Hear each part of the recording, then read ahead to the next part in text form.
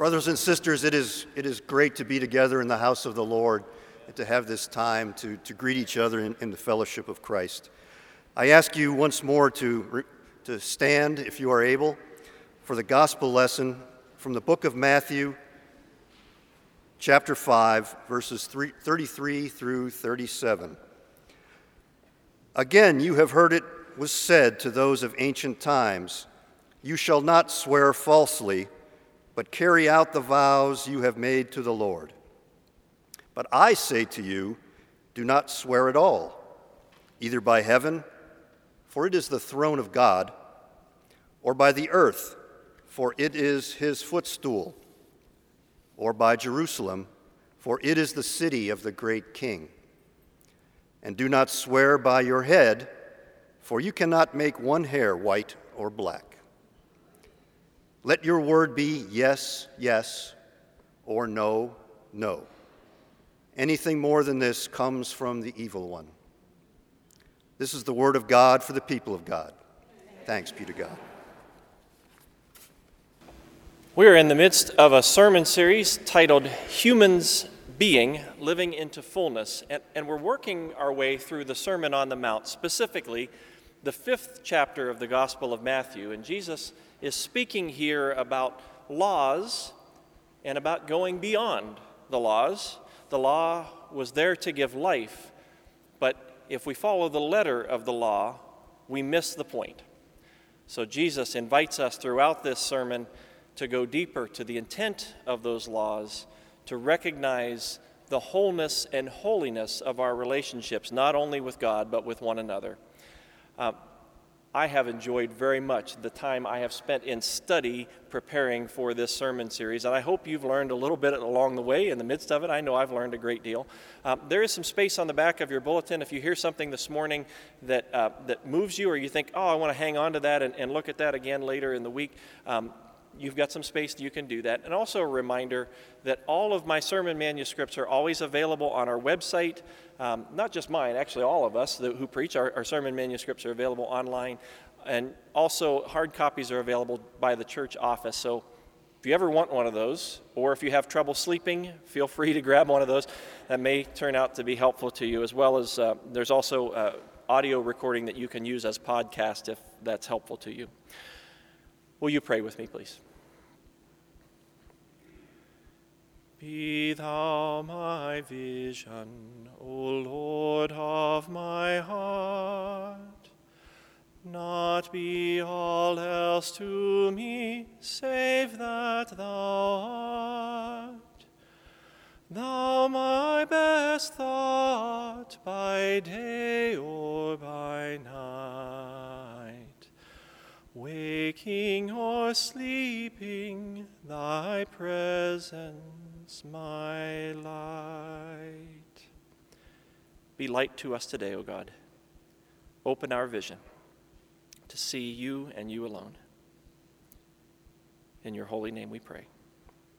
Amen. In 2012, a young man stood before a crowded room to eulogize his father.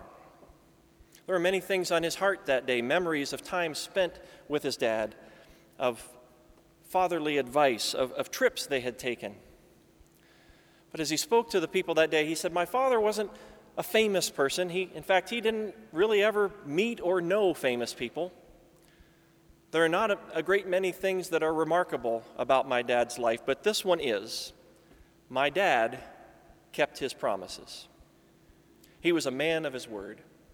And then he recounted the many ways in which he and his brother knew from the way that their dad lived what kind of integrity he carried, that he kept his promises above all else to his two sons and taught them how they should live by the way he lived. And then he invited people to be keepers of promises in their own lives, and he passed out some index cards to everyone in the room, and on the index card was written this phrase, "Because I said I would." And he challenged the people that day to take that card, to, when they made a promise to someone, to write that promise on the card and give it to the person they had promised. But beyond that, the person who had received the card was to give it back when they had kept their word. That would be a reminder of promises made and promises kept, and an encouragement to be people of our word. Now, he made a promise of his own that day. He pledged that he would send 10 of these cards free of charge to anyone, anywhere in the world, if they would but ask. And so began a nonprofit known as Because I Said I Would, founded by Lakewood's own Alex Sheen. Since that day, Because I Said I Would has sent over 11.3 million promise cards to over 150 countries around the world. They're headquartered, by the way, right in Rocky River. Alex has become a highly sought-after public speaker and workshop leader, donating an estimated $1 million in speaker fees back to the organization he founded and to other nonprofits. Now, why has Alex been so successful? In honoring his father's legacy, Alex touched on a glaring need in our society.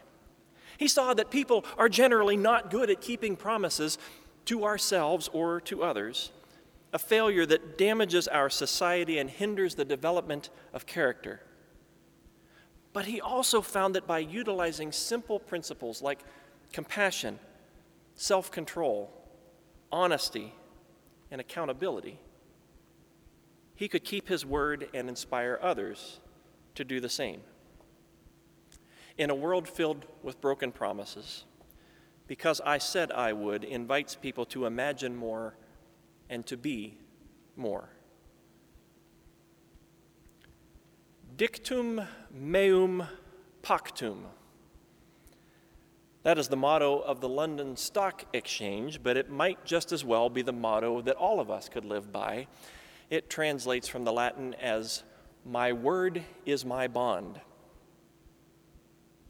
Do not swear at all, says Jesus, either by heaven or by earth or by Jerusalem. Now, just to be clear, Jesus was not talking about profanity, what we sometimes call swearing. I've shared this message a couple of times already today, and a few people were relieved to know that that isn't what Jesus was talking about. Now, profanity is taking something that is sacred and treating it as profane or worldly or ordinary, sort of like dragging God's name through the mud. And the Bible's fairly clear about this in other places, most notably in the Ten Commandments, do not take the name of the Lord in vain. But that's not what Jesus is addressing here. What he is concerned with is integrity, with keeping promises. Now, in keeping with the pattern of the rest of the teaching we've been looking at in this series, Jesus starts with a long-standing and well-known law. You have heard it said, "You shall not swear falsely, but carry out the vows you have made to the Lord." Oaths. Oaths were sacred promises made before God that what was being said was true or that what was promised would be delivered. The commandment not to swear falsely was meant to honor God by doing what one promised before God to do. If you promised before God that what you were saying was true and it wasn't, then you risked judgment by Almighty God.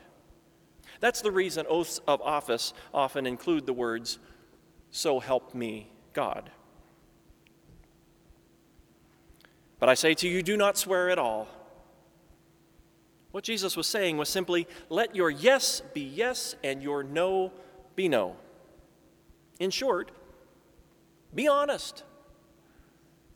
We should speak the truth and do what we say. Of course we should. But what's so bad about adding an oath to our promises? What's so bad? Well, think about this for a moment. If I say to you, I swear to God that's what really happened, what am I saying? What am I doing? I'm calling on God's authority to validate my word as though it's my place to invoke God's authority in anything I say.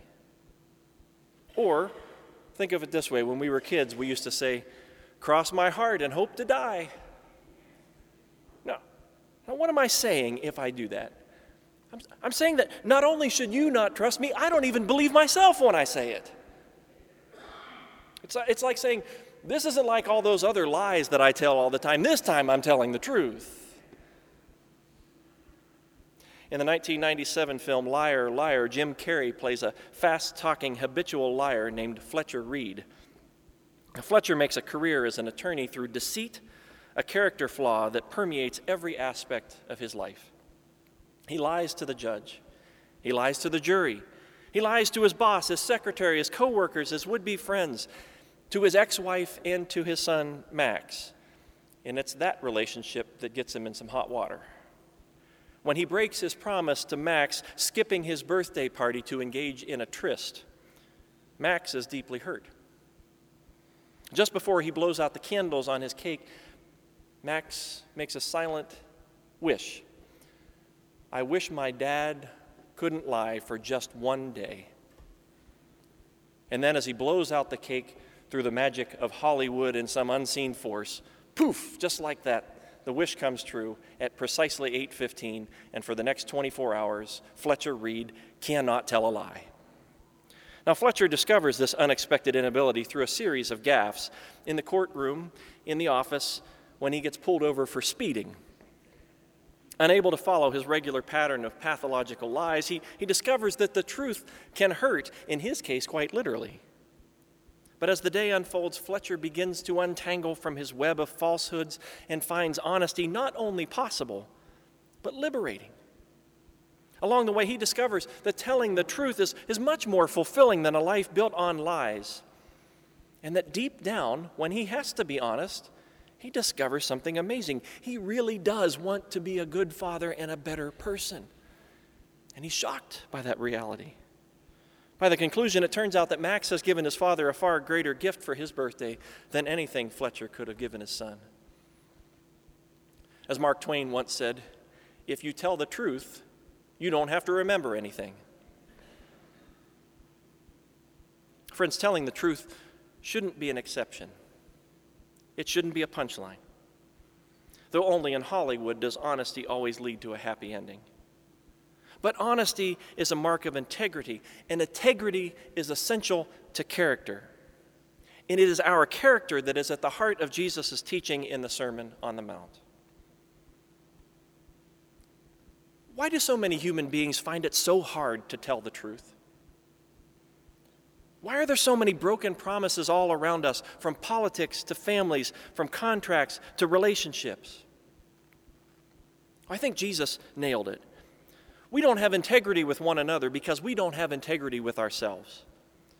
When we play fast and loose with the truth in everyday interactions, it isn't much of a leap to break an oath or a promise. But the roots run deeper than that. It begins with being honest with ourselves about ourselves.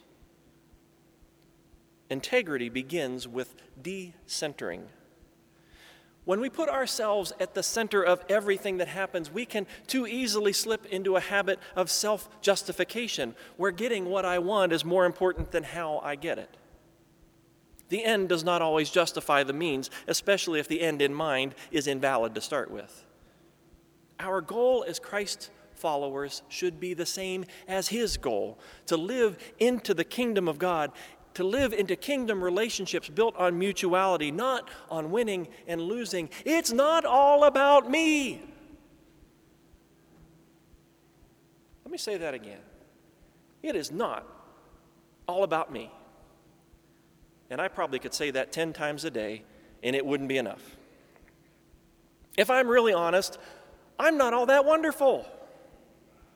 Who do I think I am that the world should revolve around me? I'm not entitled to have things go my way because of what a great guy I am. The truth is that without God's grace, I'm not much of anything at all. And maybe that's really our biggest problem. Deep down, there's a part of us that knows we're not that big a deal. But we don't want to admit that. So we construct a false front that props up our ego, that shields us from facing our inadequacy. But friends, it's only in facing that inadequacy that we can be open to receiving God's gift of grace. As I just said, without God's grace, I'm not much of anything at all.